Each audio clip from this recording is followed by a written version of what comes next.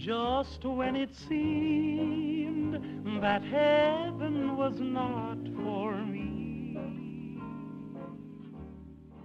My name is Cosima B. Concordia. And my name's Aurora Laybourne. And welcome to Season 2, our villain arc. After our hiatus, yeah. Yeah, our long hiatus. Thanks, everyone, for hanging in there with us. I think this is probably a little bit more of a casual conversation than usual. We were thinking about contextualizing the moment that we're in through the work we've already done on the show, talking about the fascistic push against bodily autonomy that is coming, anti-abortion, anti-transness, lots of anti-sex attitudes, strange Puritan upticks in rhetoric around how even coming across something sexual, even something that's not directed at you, is a form of trauma. The way that these things are building up and painting a whole picture about the current moment that we're in. Looking back at some of our work on hatred of sex and also some of our work on fascism to think about how did we get here? I think that there has been a lot of this focus on this Puritan attitude as something that's new with like this younger generation, but I think reactionary attitudes have always been present and in every single generation. Mm-hmm.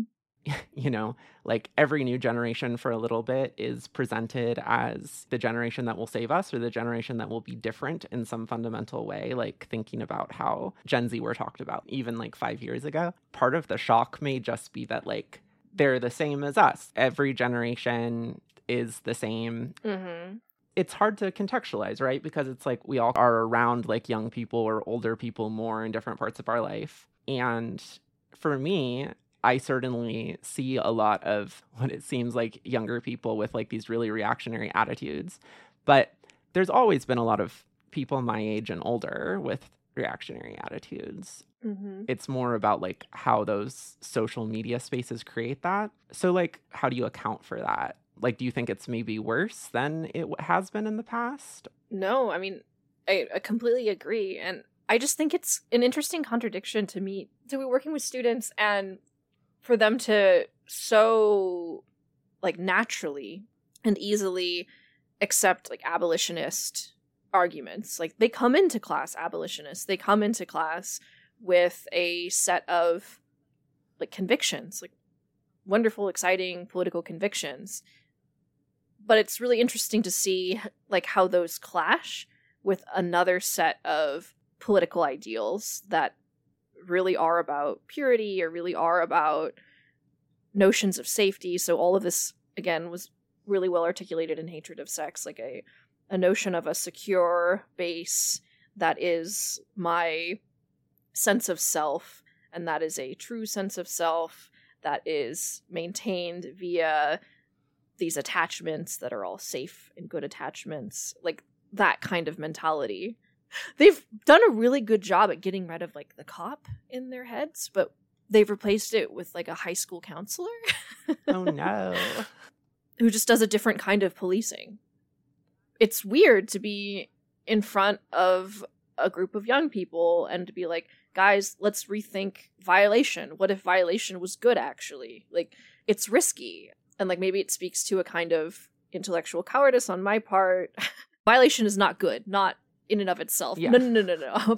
But like there's a moment where you say that and you're like, wow, they maybe didn't do the reading, and I'm here saying like, let's rethink violation, and they are going to think that I'm pro like incels writing manifestos. When I'm like, hey, like let's look at this text, like let's look really closely at what it means for us to rethink violation as a foil to this notion of safety and order maintenance, like as a self-violation, as a self-remapping, rather than as a shoring up of the self. But you're still in front of a room of young people being like, let's rethink violation. And then like there's a moment of like, you know? Yeah.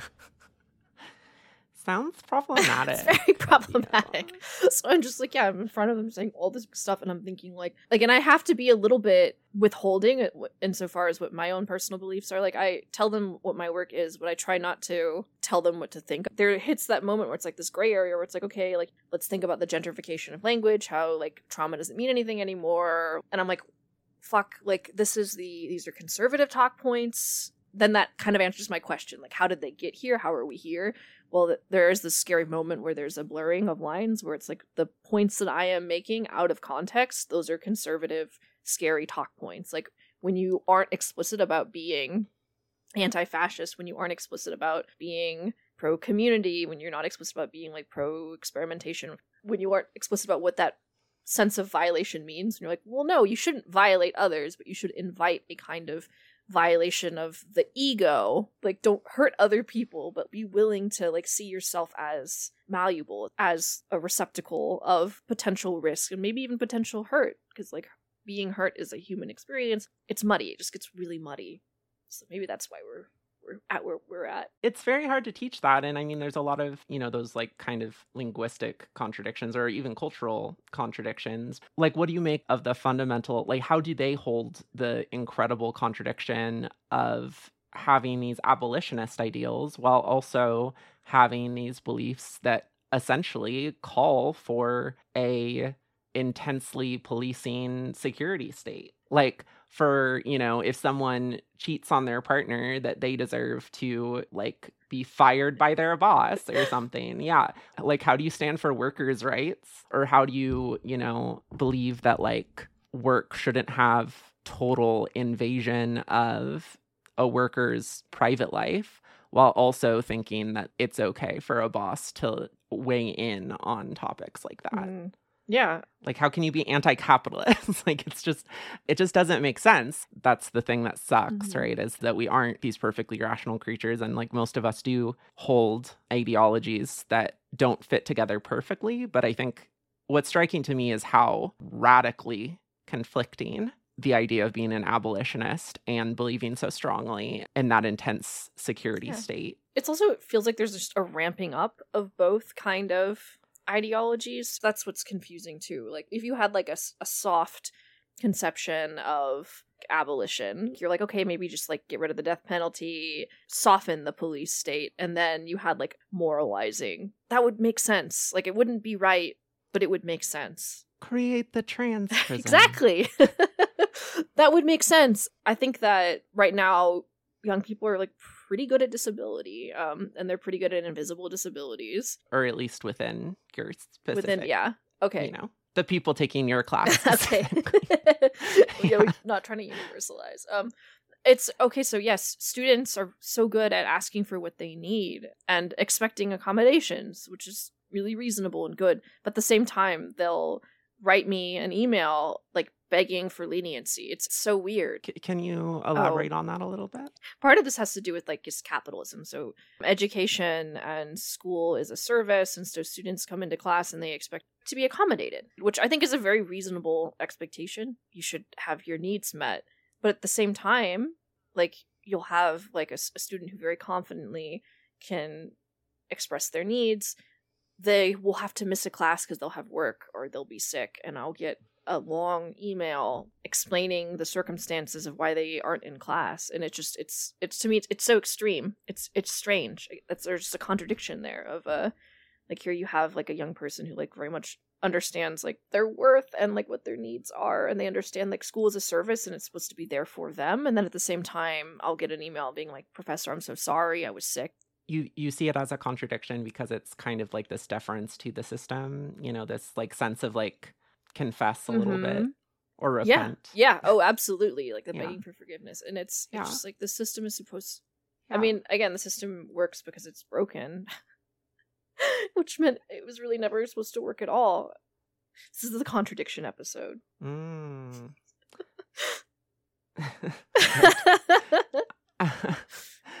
Like, for instance, like, I know quite qualitatively, like, my parents got a much worse school education or like high school education than I did, much worse history, and then I know that like my partner works in schools, and that there is, very qualitatively better education on like queerness and race and all of these other issues than I had.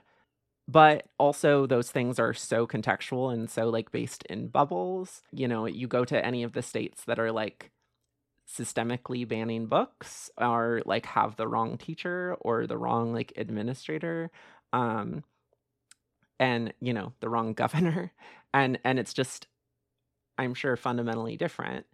And that's the thing that's so so difficult about it, is that we can't really generalize because yeah, it's so unique to the individual, to the exact conditions. Like I know that that like the curriculum that my partner teaches, it's like it's still very good compared to what I had in elementary school, like not too long ago. I'm not that old. But at the same time, it does have to be like watered down in a way that the other district curriculum doesn't have to be, because it's been like being built up for like a longer amount of time, and it has like more institutional support. Mm-hmm. And so therefore like there is more like weight behind teachers if like a parent gets upset, or and there's just like it's much more like institutionally cohesive. Yeah, and so I guess I don't know. It's hard to square the way that it seems like kids are way more accepting in some ways, but we're also seeing how like attitudes, like you have, like these truisms that were meant to, like gain like gay acceptance, like for instance, like queerness is not about sexuality, like we're more than sex. Like that's true, and those things are good, but now I've like seen that reflected back in like, young 20 somethings in a thing where basically like, how dare you compare like being anti-queer to me being like disgusted at like Kink, sluts, or like disgusted at kink, or disgusted at like orgies, what like whatever the fuck. And it's like and it's like, yeah, like if you cannot understand how queerness has always been directly connected with every single bodily autonomy fight, which is the ability to like do things without like huge societal stigma, like queerness, the way that it's been policed for most of history has been with like anti-sodomy laws. It's very direct towards the actual acts of sex themselves. Alongside the way that gender is transgressed, and which again is what we're seeing now with these like bills that start out by being like, okay, we're banning drag queen story hour because that's not appropriate for children, and then we're going to define drag in this kind of like nebulous way that makes it so then you end up having these laws that like, yeah, it probably wouldn't stand up constitutionally, but like it essentially bans trans people from being in public. Or like, these laws where it's like, if you're around a child as a trans person, it's literally criminalizing like your existence. And to just like not understand how perversion as an idea in society is always built against queerness, is always built up and against that idea of, the periphery, is to like completely misunderstand how they're going after queerness, and is also why the assimilationists are fucking stupid.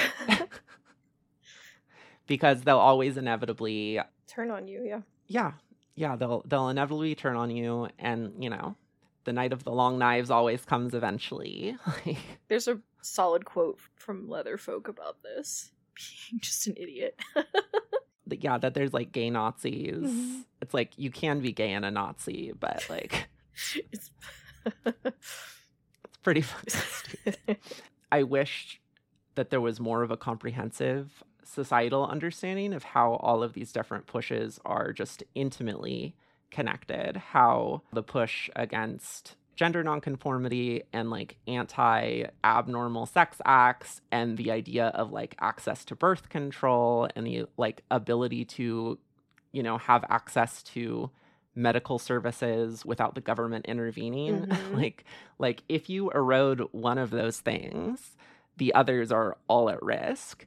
And this is also the reason why like sex workers and like trans sex workers were like, hey, they're coming after all sex workers right now, and we're the canaries in the coal mine. And once they can really come after us, they're going to come after everybody else. And it's like that has proven to be extremely relevant, I think, over the last decade. Mm-hmm. We can use that as a segue to like talk about radical feminism for a second.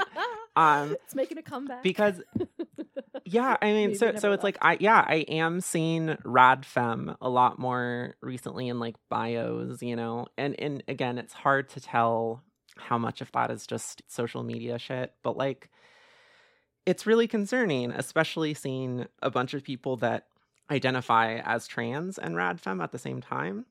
I came from like a very like radical feminism adjacent household. Mm-hmm. Like my mom in her 20s was very second wave feminist and did a lot of really cool shit, like threw pig's blood on army recruiters and like helped folks over the border. But she also did like anti-porn events where they like went and like screamed at people in porn shops. And for like oppressing women. And like my mom is not like that anymore. But I think it's like a lot of people don't know the history of like radical feminism, and we're not going to like do a deep dive into that this episode. We've talked about maybe doing an episode on the sex wars, which may happen in the future. Well, it will happen. But it'll happen. But it's worth just mentioning that like radical feminism in the 70s and 80s was a massive part of the feminist movement, and it was not, I'm seeing some people saying that it's like a rejection of gender, and then that's kind of the way that they're having it kind of like endorse transness. Mm-hmm. But like that's just not how it is. Like radical feminism, the whole premise is that femininity is an artificial construction of patriarchy to oppress mm-hmm. women. So there is nothing natural about femininity. It is purely something that is put on, that is basically made to put women down. And so, there was a lot of prejudice against like femme lesbians during this time. The tyranny of long nails and high heels and lipstick. Yeah, like my mom felt like she couldn't shave her legs because those things were inherently, like you're enforcing the patriarchy. And so, of course, if we look at like the Michigan Women's Festival, like that's women with a Y, it famously was this all women, born women music festival. And it didn't explicitly have an anti-trans women policy at first, but after this like really public kicking out of a trans woman, then it became an official policy. And then that's the thing that brought up Camp Trans, which was a camp outside of Michigan Women's Festival that was protesting the festival. And that actually, a lot of older trans thinkers today, like a lot of them like met at Camp Trans in like the early 2000s. And so, but then like, of course, radical feminism was like, quote unquote, always accepting of trans masks and trans men, right? Because of course, anyone that was self-respecting would hopefully see as incredibly minimizing and just like straight up misgendering, because like the whole reason is because they see you as a woman. Mm-hmm. But like there were plenty of trans men at Michigan's Women's Festival. And so the whole construction of it is that trans women fundamentally are males who use femininity to be caricatures of real females. So it's literally just like men enforcing the misogyny of men to enforce the patriarchal gender ideology. And so like when radical feminists, say something like kill all men statements, like kill all men statements did not include trans men. Kill all men statements like very specifically was a bioessentialist statement. It was a trans misogyny statement. Mm-hmm. And so when we talk about TERFs, trans radical, sorry, trans exclusionary radfems, trans exclusionary radical feminists, like a lot of people that are called TERFs now are literally just transphobes. Like a lot of them are actually like liberals and kind of like right-wing evangelicals even. Like TERF has kind of been completely distanced from radical feminism as such in the way that it's used in common parlance. But like it has the radical feminism in there because that was like very foundational to radical feminism. And so you see occasionally these people who are like, who call themselves like TERFs, but like with an I, and it's trans inclusive radical feminism. What? And yeah. And it's just fucking stupid. I've even seen a few trans women, that identify as radical feminists. And it's like, talk about like being a pick-me or talk about being like a gay Nazi. Like it's fucking stupid. It's not a wise thing to do because like if you are in those circles as a like trans feminine person, your existence is entirely conditional and they can turn on you on any minute for being exactly. I mean, it's also theoretically like incoherent. So, and I know you know this, but just like one more time for the folks back home. If radical feminism is the understanding that women as a class are disproportionately oppressed by nature of them being women, and that womanness and femininity is just a like point of oppression. Part of the reason why they're so aggressive against like trans women is because they can't theoretically make sense of the fact like why would someone choose oppression? They're like, okay, we're oppressed, we're the most oppressed. How do we make sense of the fact there's people that want this? That ends up being where they hit a wall. Like, and it's like honestly, like just even that framework is like pretty stupid. It's like why is that a problem? It's theoretically just incomprehensible. It doesn't make any sense. And also obviously like a huge part of radical feminism is sex work exclusionary. Like all sex workers are portrayed as either victims that are in need of rescuing or degenerates who need re-educating, right? There's a sense that it's like, oh, you women brainwashed by the patriarchy who don't know better, and or like, oh, you're being sex trafficked. Sex workers are constantly being portrayed as like sex trafficking victims by police. There's intersections between them. One can become the other, just as any form of work can become a form of trafficking if there's coercion involved. But at the same time, they're not the same thing. One of the reasons I think that leather communities have always felt so good to me, or at least comparably very good compared to lots of other queer communities, is because like all leather folk were absolutely fucking demonized by the Radfems. They were just repeating patriarchal systems of violence and, enacting like patriarchal rituals, and also like had a lot of gender fuckery that like does not make a whole lot of sense in any sort of like radical feminism perspective. And so I think that's one of the reasons as a trans woman I've always felt more at home around leather queers than I have around other types of queers. Because it seems like a lot of youths are suddenly identifying as radical feminists, and that really freaks me out. It's like, we already did this, and third wave feminism and like choice feminism and sex positivity all have a lot of problems that, we've talked about in detail on the show that certainly deserve critique, but it's definitely a fucking improvement in a lot of ways. Yeah. Also. Something that I also think is strange about the radical feminism mentality or the ideology, like how it ends up being mobilized, is there's this notion of what that person is doing. Like that person is wearing a short skirt, that person is watching porn, that person is like transgressing, that hurts all of us. Like what that person's doing hurts me. And in a way that doesn't critique the system, it critiques the person.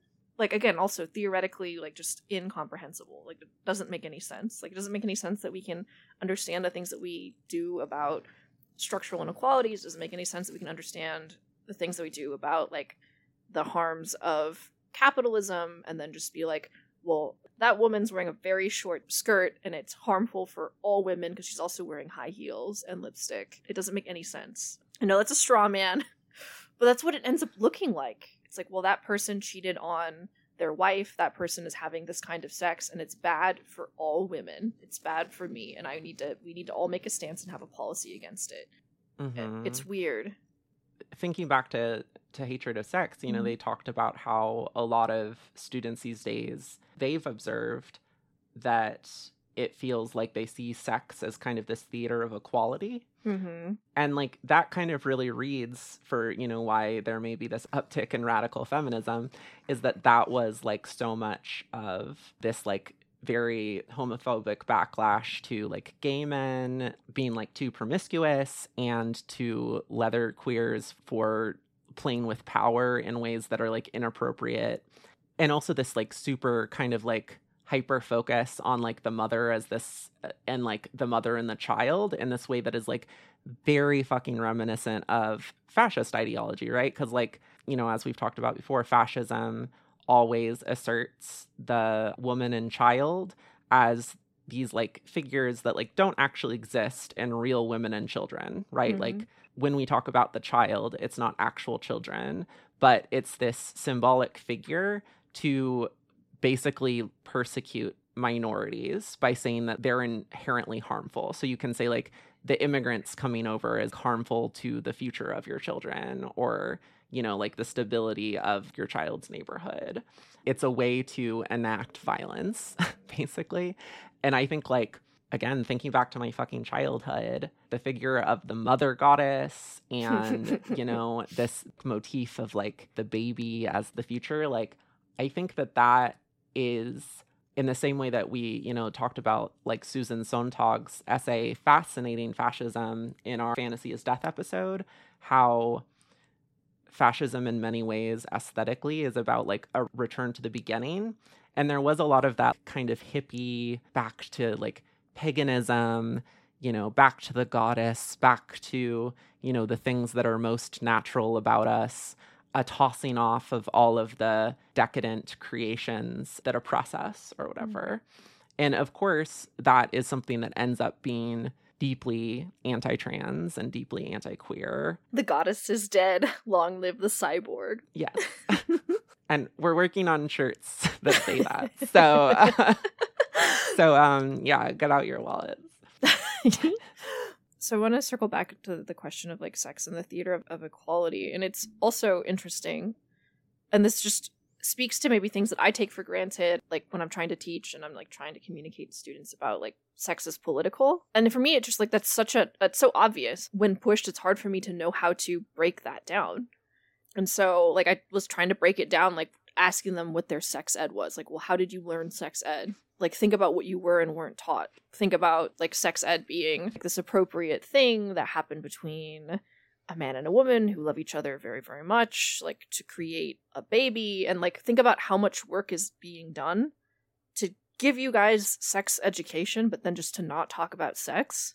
Like, think about how much work is put into the curriculum. And then, like, that's political. There's something important there. For something to feel so obvious, but then also ends up being so impossible to say, that's because of the hatred, or that's because of the risk of like being in front of even a group of adults and telling them like the way that we have sex is normalized and filtered through all of these societal expectations, and it's not neutral, and you didn't learn about fist fucking, did you? But then you can't say fist fucking out loud because that kind of transgression, like I'm being the potential like violator in saying that. Like it's weird, and it's really sad.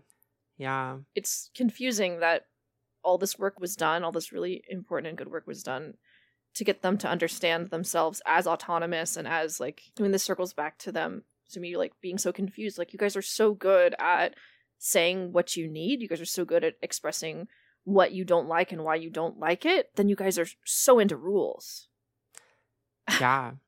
Well, even in some of our, subcultures that are, in like we've talked about this in the context of sex positivity, that like by framing sexuality as something that is inherently positive, what we've also created is this kind of like self-helpification of sex.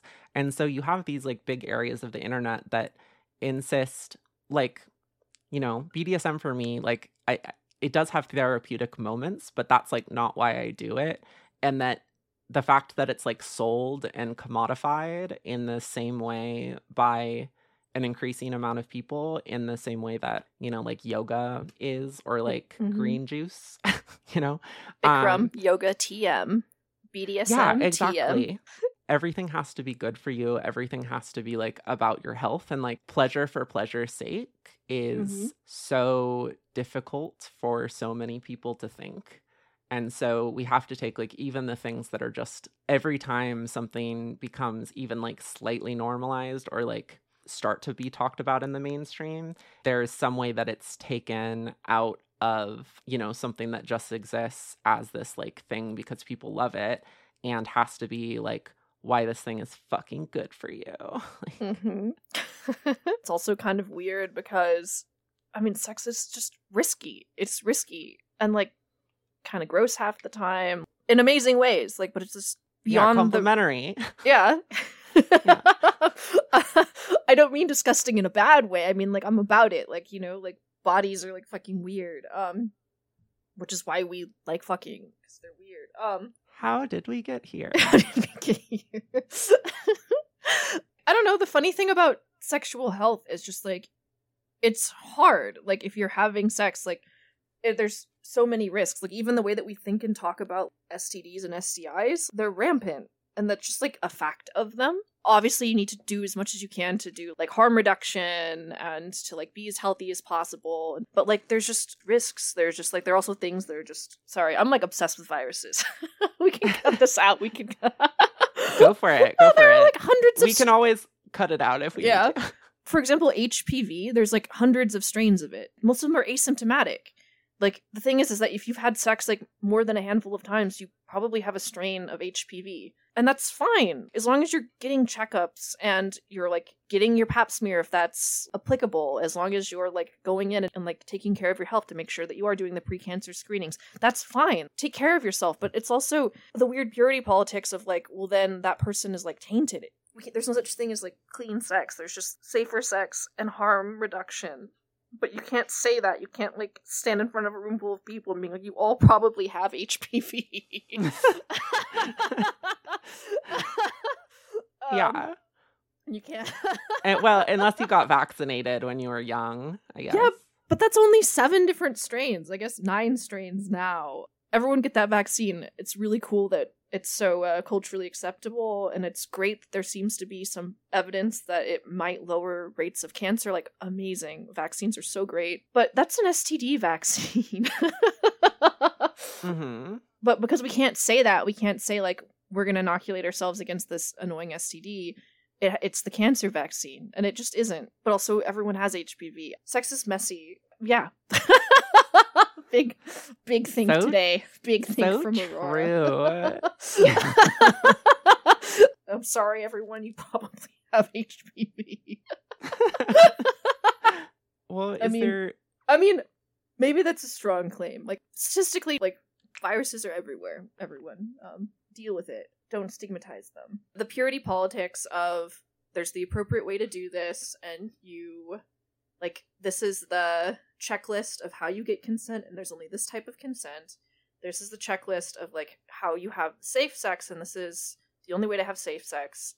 And these are the things that are the risks. So the STDs, STIs, and, like, these are cut and dry, and they just absolutely are not. And it's just, none of that is just how sex works at all. Yeah. Yeah, the idea that, to exist as a human is anytime you come into contact with another human is a moment of potential vulnerability and potential harm. Mm-hmm.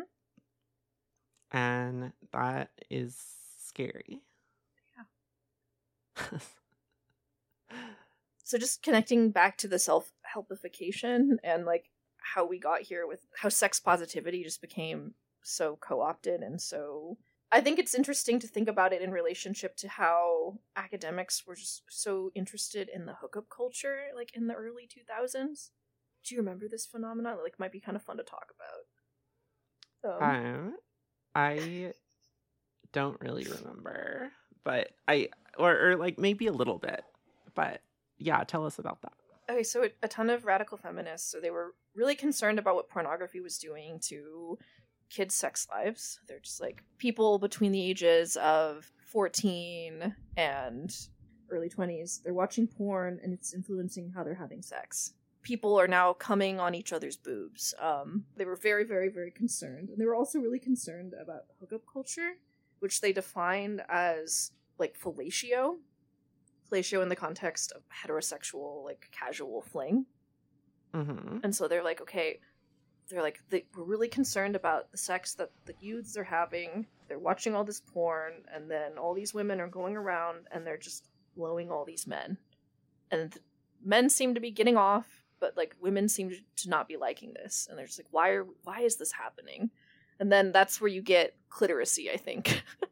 I think there's this like cultural moment where people were really suddenly worried about the pleasure gap, pornification, but that's not even pornification of sex. Like, if they're worried that kids are watching too much sex or too much porn, but then at the same time that the kind of sex that they're having is wrong because it's just women blowing men, that doesn't compute. But I think it just was a funny reaction to like suddenly all these books are being written about the pleasure gap in hookup culture. Like, why is there so much fellatio happening? Why is there so much non-reciprocal fellatio? And then the answer just became cliteracy. Just like, let's just bio-essentialize. It's like, that's also not because of porn. Like, hookups were a thing that happened before, Porn, yeah. you know, like pornography. And it was just something that was like less talked about than it is now. Yeah, like under cis heteronormative patriarchy, like straight women don't get off as much as straight men. That is true and makes sense. And like, it's good that that is something that is addressed. But also, it's just so boring for everyone else that is like the only way that anything can be talked about. And again, it's like any single time I talk about like BDSM or just like any sort of non-normative sex at all, I inevitably get like hordes of these, you know, a lot of them probably identifying as Radfems who like almost entirely make it about straight men are pressuring women into doing these things. And it's like, okay, well, yeah, those things are rape culture and like that is not okay and bad. But like, I am like a transsexual gay over here. Like, I'm not even trying to talk to you. But like, also there are plenty of straight women that are having like really great kinky sex that is completely consensual and negotiated and fine. Like, those things are not impossible to achieve. And the fact that like so many people will come in and like call me like porn brained or like whatever, like, yeah, like you watch too much porn. Like, I don't watch porn. Like, porn doesn't get me off. And you know, like visual porn doesn't do it for me. Like, I have a lot of friends that make very good porn and I can like direct you to very good porn that my online friends make. But I like to be in really intense power dynamics and do things that lots of people find very extreme and never watch porn. So explain that. Like, I don't know. Again, it's that weird thing where it's like, well, that person is transgressing. Like, wow, you like BDSM. It's your fault that heteropatriarchy is what it is because of your queer BDSM relationships. Like the same kind of brainworm stuff where it's like, well, you personally didn't recycle, and so it's your fault for global warming. But it's even worse than that because putting anything on individual choice, like under capitalism or like climate change, and saying that's the reason, I do think is very ridiculous and bad. But also, like, it's, like, good to Oh, for sure. recycle. I do not think it's good if you're interested in BDSM to not do BDSM. I don't think that there is anything that is, like, good. I think that is a completely neutral thing, whether you decide to do that or not. Like, some of the conversations around trauma that have also come out of, this kind of weird need to police, like, basically saying that the existence of sexuality is inherently traumatizing by, like, any sort of proximity. It's taking the arguments of, like, sexual harassment and sexual abuse, and it's basically universalizing them to any sort of, like, knowledge that a thing even exists is, like, inherently traumatizing. Like, they're definitely one-offs and are, like, largely roasted, but then you also have tons of people, like, coming and defending them. It's like there is this person who was saying that like parents should not ever have sex when their kids are in the house. Like, they should get a hotel or a babysitter. And it's like, because of how inherently traumatizing it is to hear your parents have sex or to wander into your parents have sex, that, like, that will destroy a child and, like, ruin their lives forever. And it's like, for most of human history, number one, like, in still lots of the world, parents and kids, like, live in much smaller spaces. Parents have had sex, like, in proximity to their kids in much smaller proximity. And it's been fucking fine. From like, time immemorial. And time immemorial. But, like, the idea that it is inherently something that will, like, fuck you up forever, like, it ties into the whole kink at pride arguments. This idea that if a kid happens to go to this event that is, like, largely for adults and they see, like, this fucking leather daddy in a harness, walking a leather pup who has a mask on, that just because those are used in, like, a fetish context, that will, like, inherently ruin them and, like, destroy them. Like, I think the opposite is true. I think a lot of parents, especially, like, with more religious backgrounds, they try to pretend that they do not have sex, and they, like, try to basically completely prevent their children from, like, knowing that, like, they are sexual beings. That fucks up your kids way more, because then they'll have a fucked up weird relationship to sex, and also you won't be talking about it. It's a fucking normal thing, and that's, like, a normal part of life. That seems a lot more traumatizing to me. Yeah. The, like, surprise, this is what sex is, and then, like, not knowing how to do it, like, which isn't to say there's a kind of way to do it, but, like, I don't know, lubrication, for example, is important. There are, like, some basics. Yeah. I mean, this also ties really nicely to hatred of sex, like the mobilization of the good Freud, the Freud that said it's because we aren't talking about sex that we're creating all of these hysterias and these anxieties around it. And so when the time comes, women have terrible experiences on their wedding nights. And it also ties back to the really, like, creepy notion of a secure base and a safe home is one that is sexless in a way that the mother's body after she gives birth belongs to the child. Like, and, like, before she has kids, it belongs to the husband, so, like, there's no autonomy there. But then, like, after a mother has a child, then the mother is just a completely sexless being and is, like, necessarily sexless, like, for the well-being of the child, because the child has to have this pure relationship with the mother. It's weird. It's almost anti-feminist. Yeah. But even people that consider themselves to be, like, very progressive, the notion of, like, a single mother with a sex life is abhorrent, like a demonic figure in our, like, cultural imaginary. It's like how dare a married couple have a sex life? They absolutely need to, like, book a hotel room and get a babysitter, but how dare a single parent have relationships with multiple people that end up in the child's life? One of my favorite responses to, like, the really terrible tweet was like, "You're right, they should have gotten a sex box," or something. And then it linked to that clip. Do you know Nathan For You with Nathan Fielder? No, I was just thinking, like, a cone of silence. No, but it's basically, it's this show where, like, Nathan Fielder, who's like, it's hard to describe, but he's, like, basically this weirdo and, like, goes around and, like, very deadpan, monotone, gives, like, business advice to random businesses, but they're always, like, fucking insane. And then it's just, like, really awkward and weird. And so he like goes to this hotel, and his advice is that a lot of parents, when they're going on vacation with their kids, they'll want to have sex because they're on vacation, but they can't because their kids are in the room. So to take care of that, they construct a completely soundproof box that like a kid can be in and like plays jungle sounds that have like animal sounds that are like close enough to sex sounds so that even if some sounds like went in, they would never notice it, so they couldn't be traumatized by the sex. And, you know, where they can like read and like play with stuff. And it's just this beautiful, perfect place. And so then he has a child actor come in and be in it. And then he has these 2 porn actors fuck really loudly, like right outside the box with the child actor's parents sitting there. And they're like, what the fuck? And then he has a full orgy. He's like, I just want to make sure it holds up. So he has like 8 porn actors like come in and like have this huge orgy next to them. And then the child actor comes out at the end and is like, oh, did you hear anything? And it's like, no, like I had a lovely time. Oh, it's amazing. I need to watch that. Anyway. Oh my God. It's super fucking funny.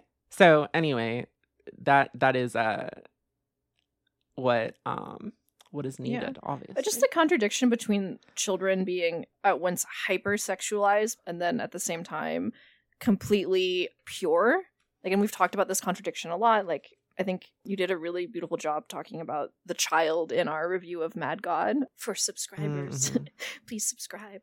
Like, children need to be protected from sex. Like, they don't know what it is. They're uniquely pure, and that needs to be preserved. But then at the same time, don't have sex on vacation. Like, your child knows what you're doing, and it's traumatizing. If you're a single parent, don't bring your significant other around them until you're ready to marry them, because the child knows that you're having sex with that person, and that person's replacing daddy or mommy, and that's traumatizing. Like, theoretically, like, it doesn't hold up. It's that, like, the contradiction that ends up just policing the kind of behavior that's appropriate to do around children, and then it like ends up creating the conditions for the harms that take place in the family. Yeah. I think that figure is just so funny, though. Like, the child that knows all, the child that like is hyper aware of all the sex that's happening around them, and they're just, that is also like hypersexualized. So toddlers and tiara, like creepy bullshit, or like of the thing that heterosexual parents do when they're like, who's your girlfriend, to the 3-year-old. Rumors. But at the same time, like, my little perfect angel was brought to me by the stork. We don't have sex. We've never had sex. Don't have my kid go to sex ed. Like, I'm going to bring my kid to Pride because I'm, like, I don't know why. Maybe, I don't know. Maybe bring your kids to Pride. I don't know. Wait, why do people bring their kids to Pride? There's, like, kid events. Like, you can bring them to the main parade. That's fine. And, like, it's not actually going to be traumatizing for them. That's fine if you want to do that. But, like, it's also not for them. Traumatizing for them to watch, like, a U.S. bank float go by covered in rainbows. All those, like, cop cars. Yeah, that's the real trauma. Who do you think they'll grow up to be? Someone that works at U.S. Bank? Jesus. Yeah, or just, them looking at the, like, cops in the uniforms. That's the trauma.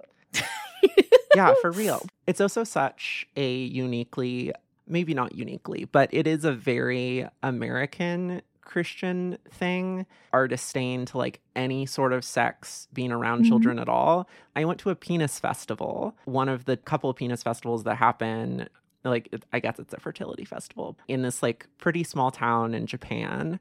And like they have like this huge temple that is dedicated to this fertility god, and they have like all of these like giant penises and like statues. And then there's like all of these different food carts that have all of this different like penis and like some vagina shaped food. And then they have this giant penis shrine thing that a bunch of robed men like are spinning around in the circle and like chanting and like handing out free sake. I got wasted on free sake. And there were like so many kids, like it's the entire village is there, and it's all about sex. That's what the entire thing is about. It's a small town. It's conservative. You know, I'm sure like attitudes towards queerness are probably not great. Like, but at the same time, the symbol of a child like knowing that sex is a thing, or even knowing what sex is not like considered inherently traumatizing or something that like can't even be referenced. So statistically speaking, and we have to be like wary of how people gain statistics, but young people aren't having sex at the same rates that they were.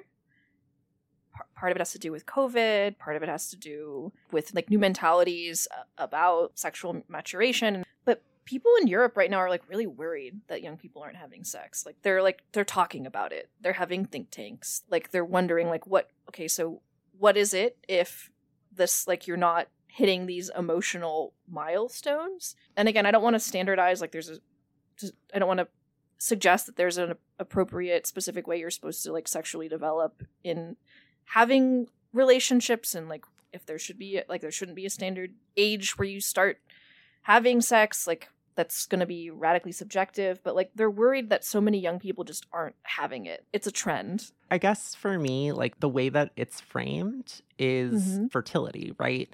And which is actually, I think, a sign of like fascist thinking, right? This is the issue in Japan right now with the falling birth rates. Elon Musk tweeting about like falling birth rates is like, that's a sign of like weird proximity to fascism.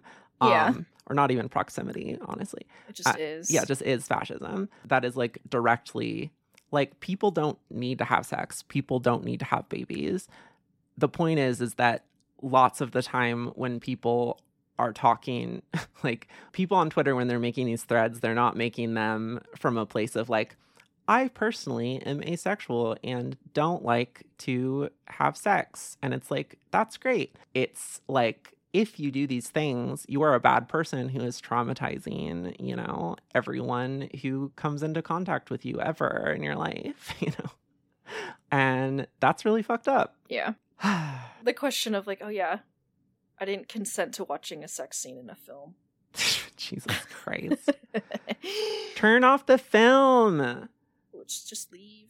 Yeah, like that's the thing. Like you just shouldn't watch movie. Like why are you like watch children's shows, I guess. You know, like we have children's shows that are like really watered down and for babies. So watch those. And then or like get friends to like warn you. One of my girlfriends right now, like she's very specifically triggered by fingers being cut off. And, you know, watches all the transgressive, fucked up films, but then, like, fingers being cut off is, like, the big trigger. And so that's something that, like, she's very careful going into it. And if she can, she'll ask someone that has already seen it and then, like, close her eyes during that scene only. But that's, like, not stopping her from watching films. We've talked a little bit about talked a lot about triggers. But I think it's important, like, a good mentality to have about that is like, at least this is what I tell myself, this is what works for me. And I'm pretty lucky to not have too many triggers. But the thing is like, I can get upset because I'm triggered and I'm reliving a really painful, confusing thing that happened to me. But it wasn't the thing that triggered me that harmed me. I'm not being violated, and it's not like my consent isn't being broken by this thing that evokes the memory. It was the originary event that did that to me. And I'm displacing my feelings of hurt and my feelings of a desire for, like, I don't know, maybe accountability or something when I'm attacking the thing that evoked the feeling. It was the originary event, you know? I think that's important. Like, these things, like images, media, like, it evokes these feelings. And sometimes what it evokes, like, does the thing. So, for example, puritanical rhetoric, all this anti-trans rhetoric, like, that creates a climate where there are hate crimes, like, constitutes those environments. But me watching a film with a sex scene, like, that's not even a trigger for me. But if it were, we'll give a simple example. It's not the film that created the thing. It was rape culture. It was like the individual. But the film in and of itself as an artwork didn't do that. And in fact, like, is an important piece of artwork. It's like people don't know how to enjoy art anymore. And like part of what makes art enjoyable too is also that risk. I think it's important, at least for me personally, like I like grappling with like understanding my relationship like with my trauma. Hopefully not in a too navel-gazy way, but yeah, like we've talked about, for instance, in the movie Elle, in our review of it, anything can be a trigger. Like our main character's like main trigger, is a cat meowing because of its association to the traumatic event. But like a cat meowing is obviously not a violent thing.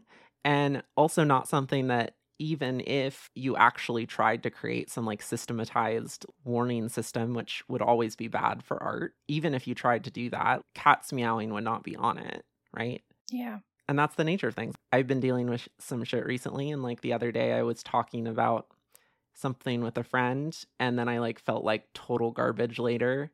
And I realized it's because it like brought up a bunch of stuff that I didn't expect because of, you know, the context and everything else. But like, that's just the way of that's just how we work and how life works. Mm-hmm. Yeah, to assume that degree of control. So that's a really bad understanding of autonomy. So I'm going to be autonomous and I'm going to create a world where I'm never triggered by assuming that I can control something, like, again, the triggers the cat meowing, versus like creating the structural things that we need to like get the resources to actually be autonomous, to like actually be able to take care of ourselves. A little abstract. If I'm so caught up in, and again, like trying to protect myself from art, I can't look to see like what actually is hurting me. And like what's hurting me personally right now is like I don't have healthcare. Yeah. That'll I could do get it. healthcare.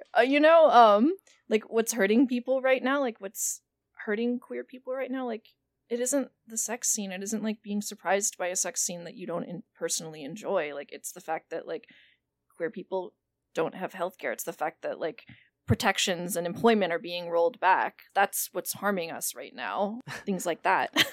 And also, ironically, the very family system that probably is the thing that traumatized you, or likely has something to do with your traumatization, is the very thing you're trying to affirm within your structure of saying sex scenes shouldn't be in movies.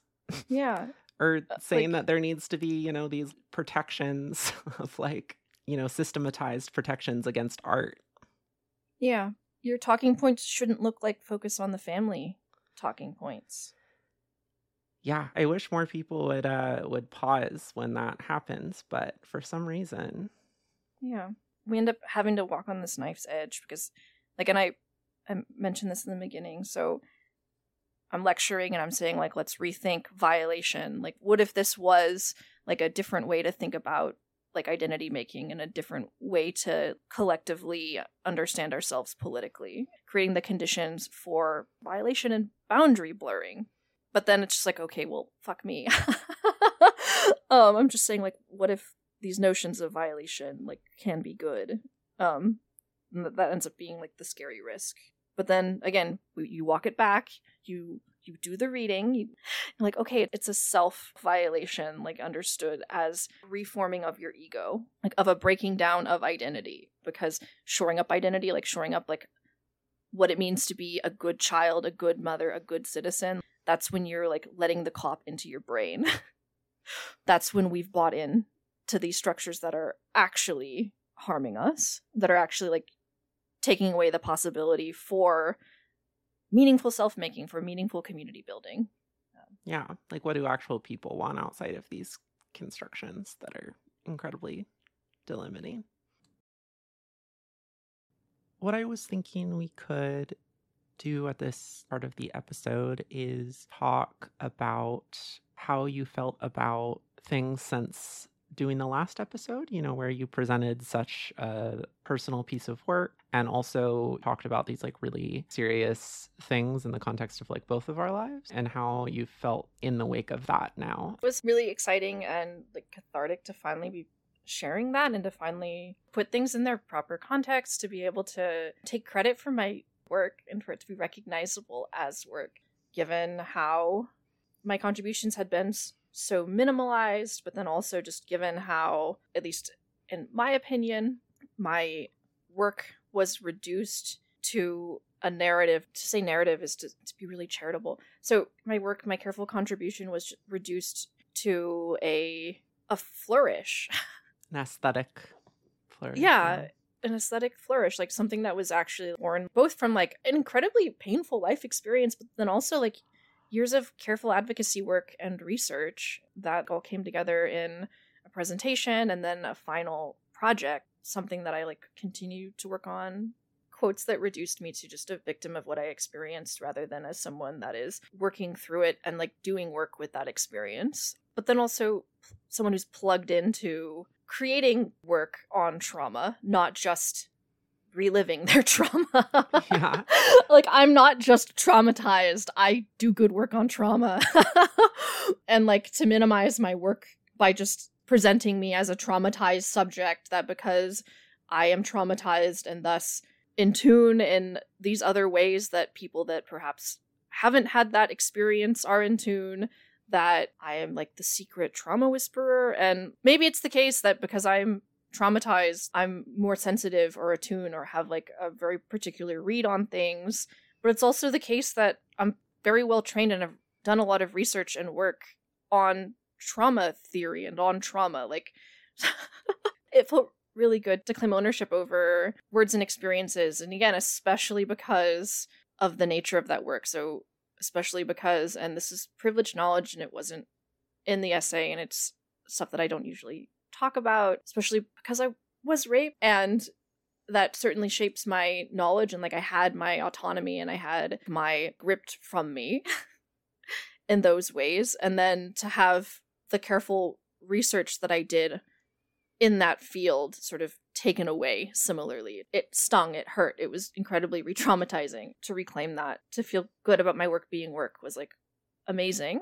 But it was also like there was this moment where it felt scary also to be so honest about that experience, and it did feel like punching up and it did feel risky, and then to do something that felt so risky and like to be so afraid of all of the potential backlash, to be so afraid of all the backlash and to be like self-censoring and sort of keeping my head down because I was just so afraid of all of the possible negative ramifications that I could experience because I was honest about having been exploited by someone who had power over me.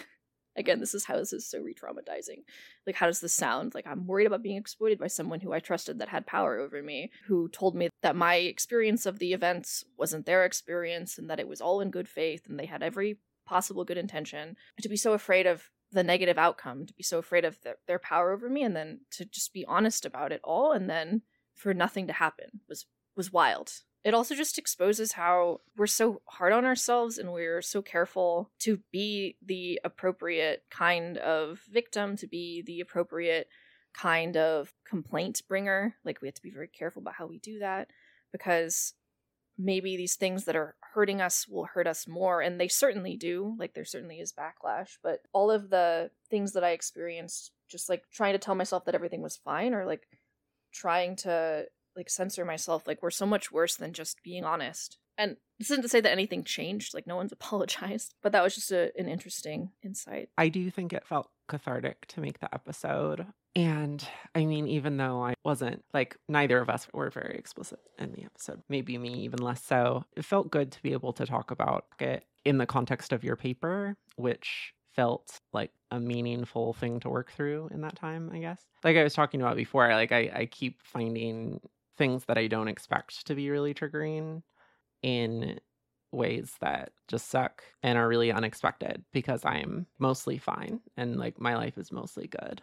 Mm-hmm. That's one of the things about being triggered, right? That's like so strange, is that you can feel a certain way and be in a state of mind where like things are going well, but still, you know, these things that like live in places in your mind and body that you don't fully have control over can suddenly like raise their heads in ways you weren't expecting. And so that's a very destabilizing feeling. Mm-hmm. I'm doing well. I feel the last like several months have been a big reaffirmation for me of the community that I have in like many different aspects of my life that is like very tangibly, materially there for me. Mm. And that is a really good feeling that doesn't always get affirmed in just a day-to-day life. Sometimes you need to feel a little bit like in crisis for that to really come together. Yeah. It's also really, really wonderful to see the reactions. Like, it was really affirming that all of this resonated so much. And like, it was really exciting to have people DM me and ask me for the work. I need to re-edit it for a general population. It just like, it needs to get re-edited. So I apologize if you've messaged me and you've asked me for a copy of it and I said yes and then I haven't sent it to you. It's just, I need to edit the cop out of it. A hard lesson that people that do this kind of work are always learning is that we think that we know better because we care about these things, but we're just as like in the trenches as everyone else. Yeah. Just because I understand structures of abuse and harm, I can't just like step over them. So there's that. So I should know better than to imagine that I can know better. I should know better than to think that I'm above all of these structures that I care so much about and that I'm like trying to understand and to undermine. But then also like the rude awakening too, that like even these people that we trust and care about that should know better because they also ostensibly care about these things, like they end up harming us or not recognizing that they harm us. And I'm doing the thing that I always do, and because I'm so openly critical, like harm as a abstract term. And again, like we've done so much work on the gentrification of language, and this just shows my academic ease. Is like I have this immediate impulse to like make everything abstract and to like do that kind of gentrification in our conversations. But it just goes to show that like despite the fact that like in my instance, here I am writing about trauma and like writing about how easy it is to like look away from the people that are wronged, and I like I'm hurt and confused that happened to me. Like here I am writing about narrative and how fraught it is, and then I'm confused when someone tries to take mine. Yeah. It also relates to the fact that like in building a power dynamic, you try to understand what the potentiality for, in this case, like actual harm is. You have a very clear understanding, at least on paper, like what abuse is. But even if you know that, you can be the most conceptually, intellectually brilliant, and then you're still subject to those material conditions that create the circumstance for abuse to happen. And like, again, we tell ourselves that we're better, we're gonna get over it, and like we're always sort of at risk. Yeah, it's not so different than us talking at the beginning of the episode about the rise of like fascistic values and how that's like always something that like that people are vulnerable to. Bad thinking is something we're all vulnerable to, that we're all like also capable of harm and being harmed, and that's not something that's avoidable, as much as we'd like to think otherwise, as much as we'd like to prepare, as much as we'd like to guard ourselves. One of the things that I was really worried about is like my ability to be vulnerable, because that's something that I've always valued about myself, and that I would have like lost that or something. Mm-hmm. I don't think that I have. I do think I navigate the world a little differently, but I don't feel like I've lost that like foundational ability to like give myself. I don't have a good answer for this, and I wish I could attach this to like something that we've read or some kind of theory, but like, oh my god, does it become so easy to be jaded and angry? And like we should totally be angry because everything really sucks right now. Yeah, it's but a pretty fucked up world right now. Be angry, be like righteously angry, but like it doesn't take very much for someone to become jaded, and then for that jadedness to turn into something really scary and reactionary. That worries me. So I've been sort of like stewing alone and thinking about to what extent like am I capable or am I going to like reproduce this bullshit? The things that made me jaded, am I going to just do that to other people? Am I just going to be part of that structure? I don't know. Like the Radfem bullshit, where it's just like, I'm harmed, and so now I'm going to like police those that I think harmed me, thus creating more harm.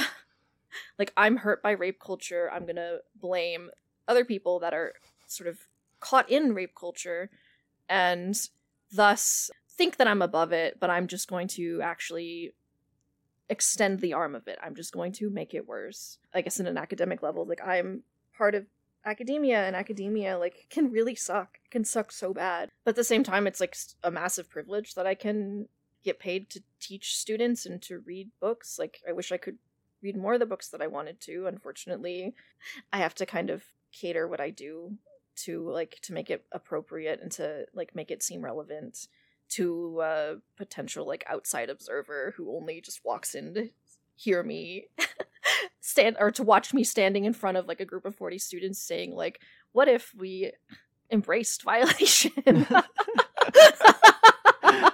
Uh-huh. Who haven't done the reading, I have to worry about, like, okay, so academia sucks, and, like, I'm jaded, and so, like, I'm burnt out, and I fall behind on my emails, and I'm not emailing my students back, and then that, like, kind of ruins their life a little bit, and then maybe they become jaded, and then I become part of the problem, and that's, like, the smallest worry, like, not responding to a stupid fucking email. But, like, at what point does me, like, showing up and just being angry, and, like, beyond angry, just jaded and, like, upset about how things are going, like, begin to negatively affect, like, the other people? I'm worried about that. Yeah. That was another rant. I was thinking about how, speaking of trauma, like, you know, I had like a post on Instagram about genocidal rhetoric or something, you know, that is escalating in across the US against trans people. And then someone like commented, I don't get why people like this follow me in the first place, but like this big long thing about how it was like, most TERFs are hard R survivors. And so like, it's good to go in with like empathy because like, even though they're wrong, they think that way because of trauma. And so, you know, like it's our job to like argue kindly with them to change their mind, because like no one changes their mind while being combative or cruel. The reality is like there are exceptions, but the vast majority of people who do fucked up things have trauma of their own that like caused it. Most people that have trauma don't become like horrible bigots, part of a hate movement that wants to eliminate a very marginalized minority from existence, basically, by denying us care and pushing us out of public life. Yeah. So yeah, like go fuck yourself. And like we can recognize how trauma produces more trauma. And we can also like not blame the victim and literally tell like trans people like we should be nice to TERFs because they're hard R survivors. Like do you not think that like trans people are like fucking survivors, you asshole? Like there's so much to unpack there. First, hard R. I know what it means. Like, obviously they're talking about rape. I don't know what that euphemism accomplishes. There's something that's like missing the point there, or just trivializing about that. Kind of feels like the type of thing that's like built to like trivialize whatever that person means by not hard R survivors. Yeah. It's doing the same fucking thing that like the TERFs are doing to themselves, right? Where they're like the poor victimized cis women that are like the real victims. Yeah. Who then go and like take that out to harm and like police like other marginalized people, which, you know, obviously trans people have not been the only marginalized person that's been hurt by like white cis women who are traumatized, you know, like. Yeah. This weird euphemism hard R implies that there is more or less real rape. What the fuck? Also, so the worry, okay, these people are trauma survivors. You have to be like really attentive to their trauma. It's like, you weren't traumatized by a trans woman. You were traumatized by your like shitty ass like community. Like people that are like survivors of like the Westboro Baptist Church or whatever, like their trauma comes from the thing that they were also doing to queer people. It's a displacement. It's also just like so obvious. Like if someone is harmed by a marginalized person, it's like some fucking person who's like, I was robbed and that person was like black and therefore like I'm triggered by black people. Like fuck off. No, you don't get to generalize marginalized people that way. You wouldn't do that about whiteness, you wouldn't do that about straightness, and you wouldn't do that about cisness. But for some reason, if it's a marginalized identity, it's fine to like paint the entire group that way just because you are harmed by one person, which is a hallmark of fascism, right? It's like, you know, like Trump in his era was like, or during his presidency had his whole thing where he was like compiling like different crimes committed by immigrants.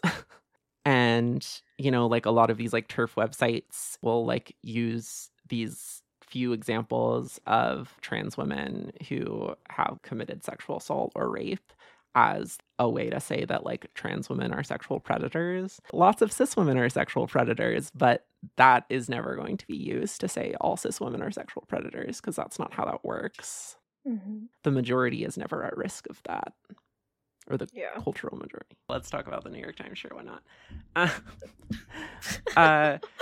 So the New York Times, for anyone who doesn't know, they've been horrible always. And like a bunch of New York Times contributors and other folks like wrote a big letter that was basically tracing both how the New York Times' coverage is systemically transphobic, but also like giving a historical context for how it's also has been extremely homophobic in the past.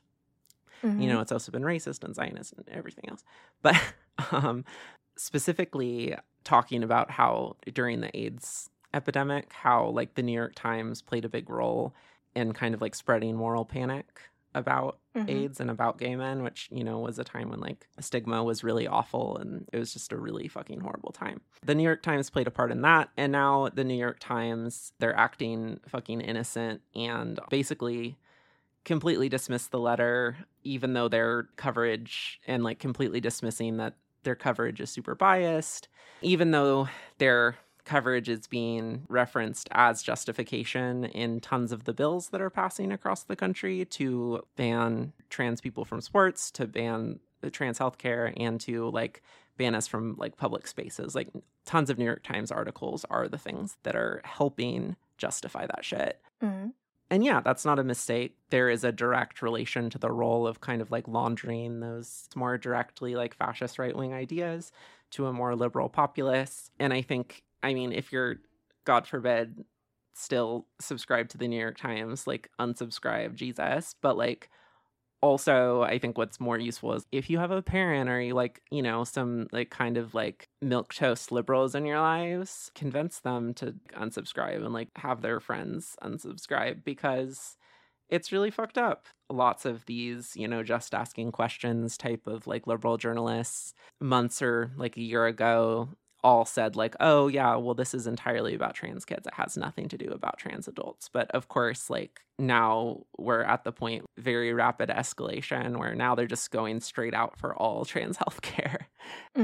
And along with bills that are trying to criminalize drag and then therefore criminalize like trans people in public, and like trying to make it a felony for like trans people to be in the same bathroom as a child. Just the most insane stuff. And the funniest one that I just saw, forgot what state it is, they just tried to propose a banning of gay marriage by saying marriage is between one male and one female, which is hilarious because it's like they've been stocking up to do this. We've been telling them that they're going to go after all of the gay shit too. And all the assimilationist gays are like, no, marriage is fine.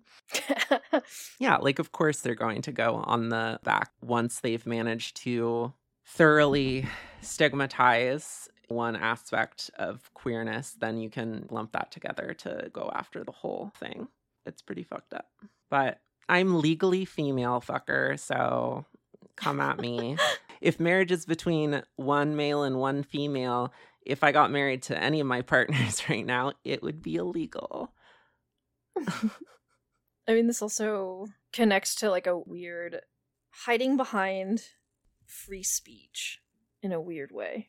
So it's like we're just asking questions. We're doing really important journalism by making sure that we look at both sides and report things equitably and fairly. So if we didn't ask these questions, we wouldn't be doing our due diligence. So us, the very well-established, reputable newspaper, is going to create a platform for these like overtly bigoted articles. Absolutely. And like, if you're more interested in like really unpacking the details of that, Jules Gill Peterson, like the foremost expert on trans children, wrote the book about it. Wrote the literal book. Yeah, and she's a friend of the pod. She is now one of the rotating hosts for Death Panel podcast and has also done a lot of other articles and other podcasts out there where she really unpacks all of that in fabulous detail. So I highly recommend seeking out everything she has to say about the issue, because no one does it like her. All right. So the final thing we're going to do today is, after we released our last episode, Trauma and Taboo, the Unspeakability of Sexual Violation, which was based entirely around Aurora's original work. After that came out, we asked some folks on Instagram if anyone wanted to anonymously share any illegible or unspeakable narratives of violation with us. In place of confessions today, we thought we'd share those. The reason behind this was our desire to create some space for legibility, to be recognizable. This person says, "My stepfather was the perpetrator. The police canceled their investigation. The thought of anyone desiring me after my last 2 exes is sickening. I dated a boy when I was 15, and he drove me to an abandoned barn, almost raped me, and tried to kill me with his hands when I wouldn't comply. I barely escaped with my life." As a sex worker, I feel sharing any discontentment with my job is unspeakable, as it's just fuel for swerves. But girl, I hate every part of this, and each time I work, it feels like a violation. I don't feel any job has the capacity for consent. Like, we all gotta eat, and even when you can pick another job, as an autistic brown BPD transsexual in a rural community, not really, I can't. The narrative of how violating sex work has been taken away from sex workers time and time again, either by men fetishizing saving us or by swerfs looking at us with pity and disgust. Wow, that was remarkable. Yeah. He was in the process of forcibly undressing me and finally stopped when I told him I wasn't on birth control. When I was raped by a partner a few years ago, I told my best friend, and their first response was what happened, but not out of love, out of the need to know the events that had taken place so they could decide for themselves if I had been raped, in their opinion. And those are all the ones we got. Yeah. Thank you so much for sharing those with us.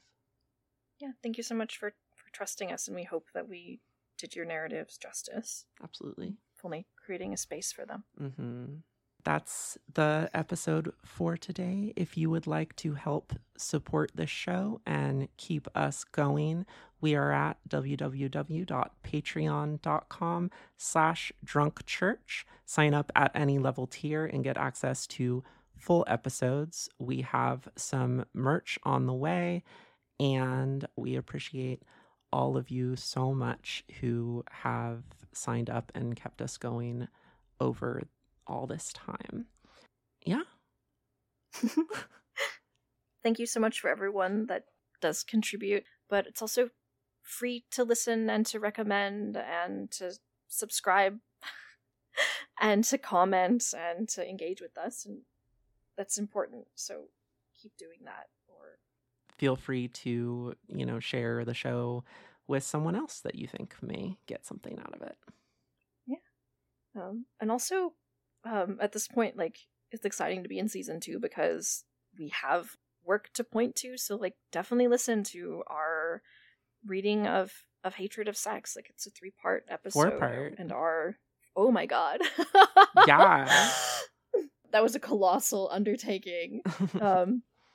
Take a look at our review of Salo. Take a look at our work on Susan Sontag and Fascinating Fascism.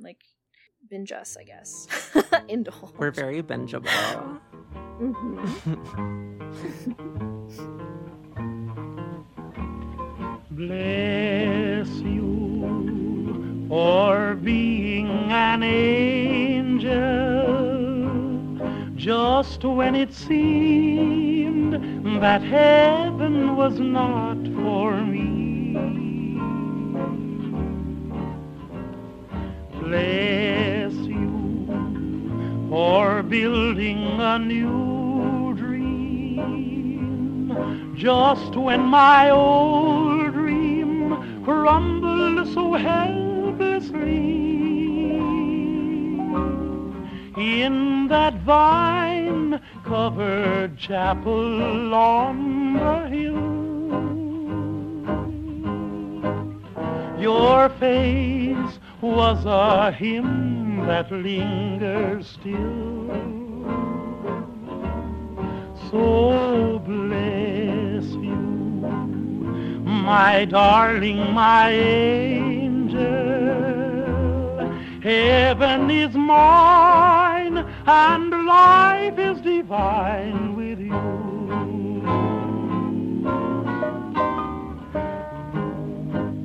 Bless you, darling, for being an angel. Just when it seemed that heaven was not for me. Bless you for building a new dream. Just when my old dream crumbled so helplessly. In that vine-covered chapel on the hill, your face was a hymn that lingers still. So bless you, my darling, my angel. Heaven is mine and life